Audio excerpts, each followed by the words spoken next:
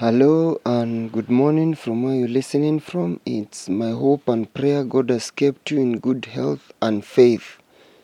If you are a follower of my sermon, you will recall that on Wednesday, as preparation to today's sermon, I read from Jeremiah 45 1 to 5, which was a story on a reply letter that Jeremiah wrote to Baruch, his scribe, who had lamented about God forsaking them, the Israelites, that is. And in verse 4 it says, the Lord said, I will overthrow what I have built and uproot what I have planted throughout the land. This to me sounded as a wake-up call of what the Bible is about from Genesis to Revelation, that there is an end and we should brace ourselves for it. Nevertheless, I was also disturbed on this because in the story of creation, this wasn't God's intention. As you read Genesis 1 and 2 until the fall of man, we were created for eternity, to enjoy life and not to worry, for God was to be our sustainer. In fact, part of the reason man was created was, as you read Genesis 2 4 to 7, allow me to read, it says, this is the account of the heavens and the earth when they were created. When God made the earth and the heavens, and no shrub of the field and yet appeared on the earth, and no plant of the field had yet sprung up, for the Lord God had not sent rain on the earth, and there was no man to work the ground. But streams came up from the earth and watered the whole surface of the ground. The Lord God formed the man from the dust of the ground and breathed into his nostrils the breath of life, and the man became a living being. You see, the primary mandate of man was to come and be God's agent in creation, to take care of it.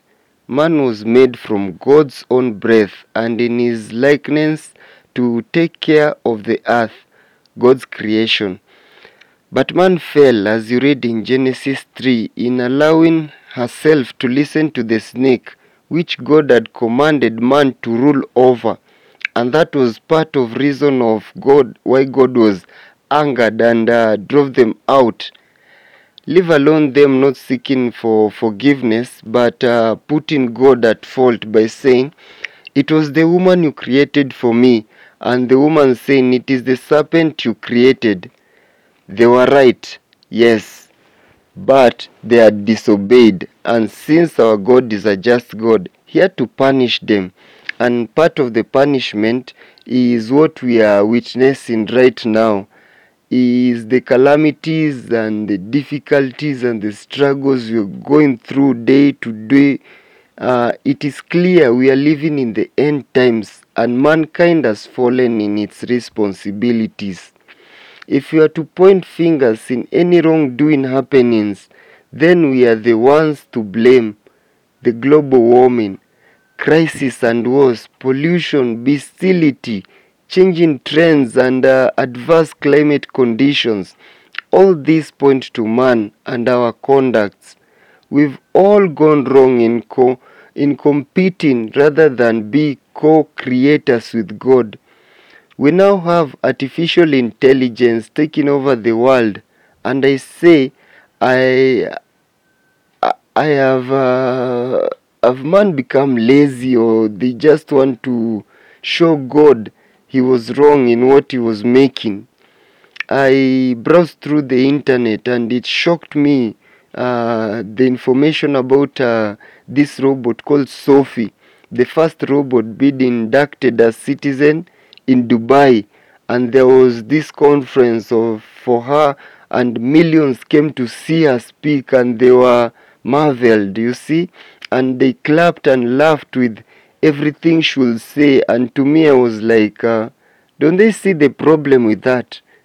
Don't they see they themselves are bringing themselves down with their action? I prayed for God to have mercy.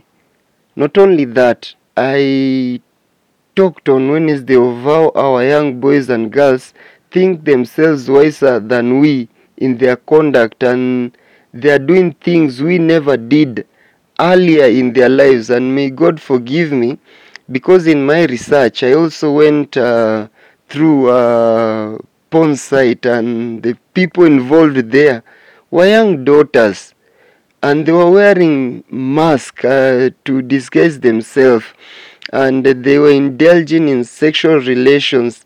Young girls, my friends, I tell you.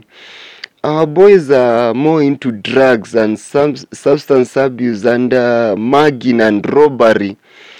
We have failed. We must admit it as a generational crisis. There is a generational crisis. Our fathers taught us in all about the money. It's all about the money. And we drove that narrative back to our generations, our children, and now we are in a crisis about it. But all this is in the expense of humanity and Mother Nature. Now we have good, attractive buildings all over, much that we don't need, and all this we've replaced with the trees, and now we cry out for rain. We complain of harsh weather and conditions and food crisis, whereas all the space that was for trees that attracts rain have been replaced by buildings.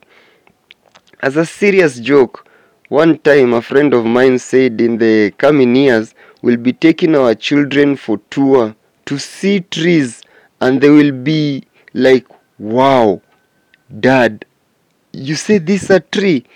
It looks wonderful. Friends, let us not get there, because God had a purpose for each and every one of us.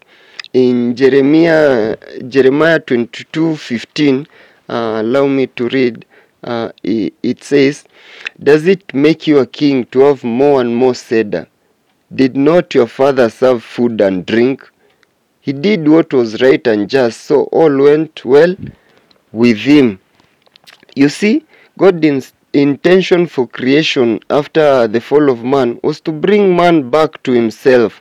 And he does that through the Bible by taking Abraham as an example, and through him and the covenant he makes with him, we see him even not sparing his own son Christ, and he brought him down to earth to die for our sins. All this in the name of redeeming us to enjoy eternity as he had ordained from the very beginning. And I urge you, my brothers and sisters in Christ, let's go back to where the rain started hitting us. Let's do it for God. Let's do it for sustainability. Let's do it for nature.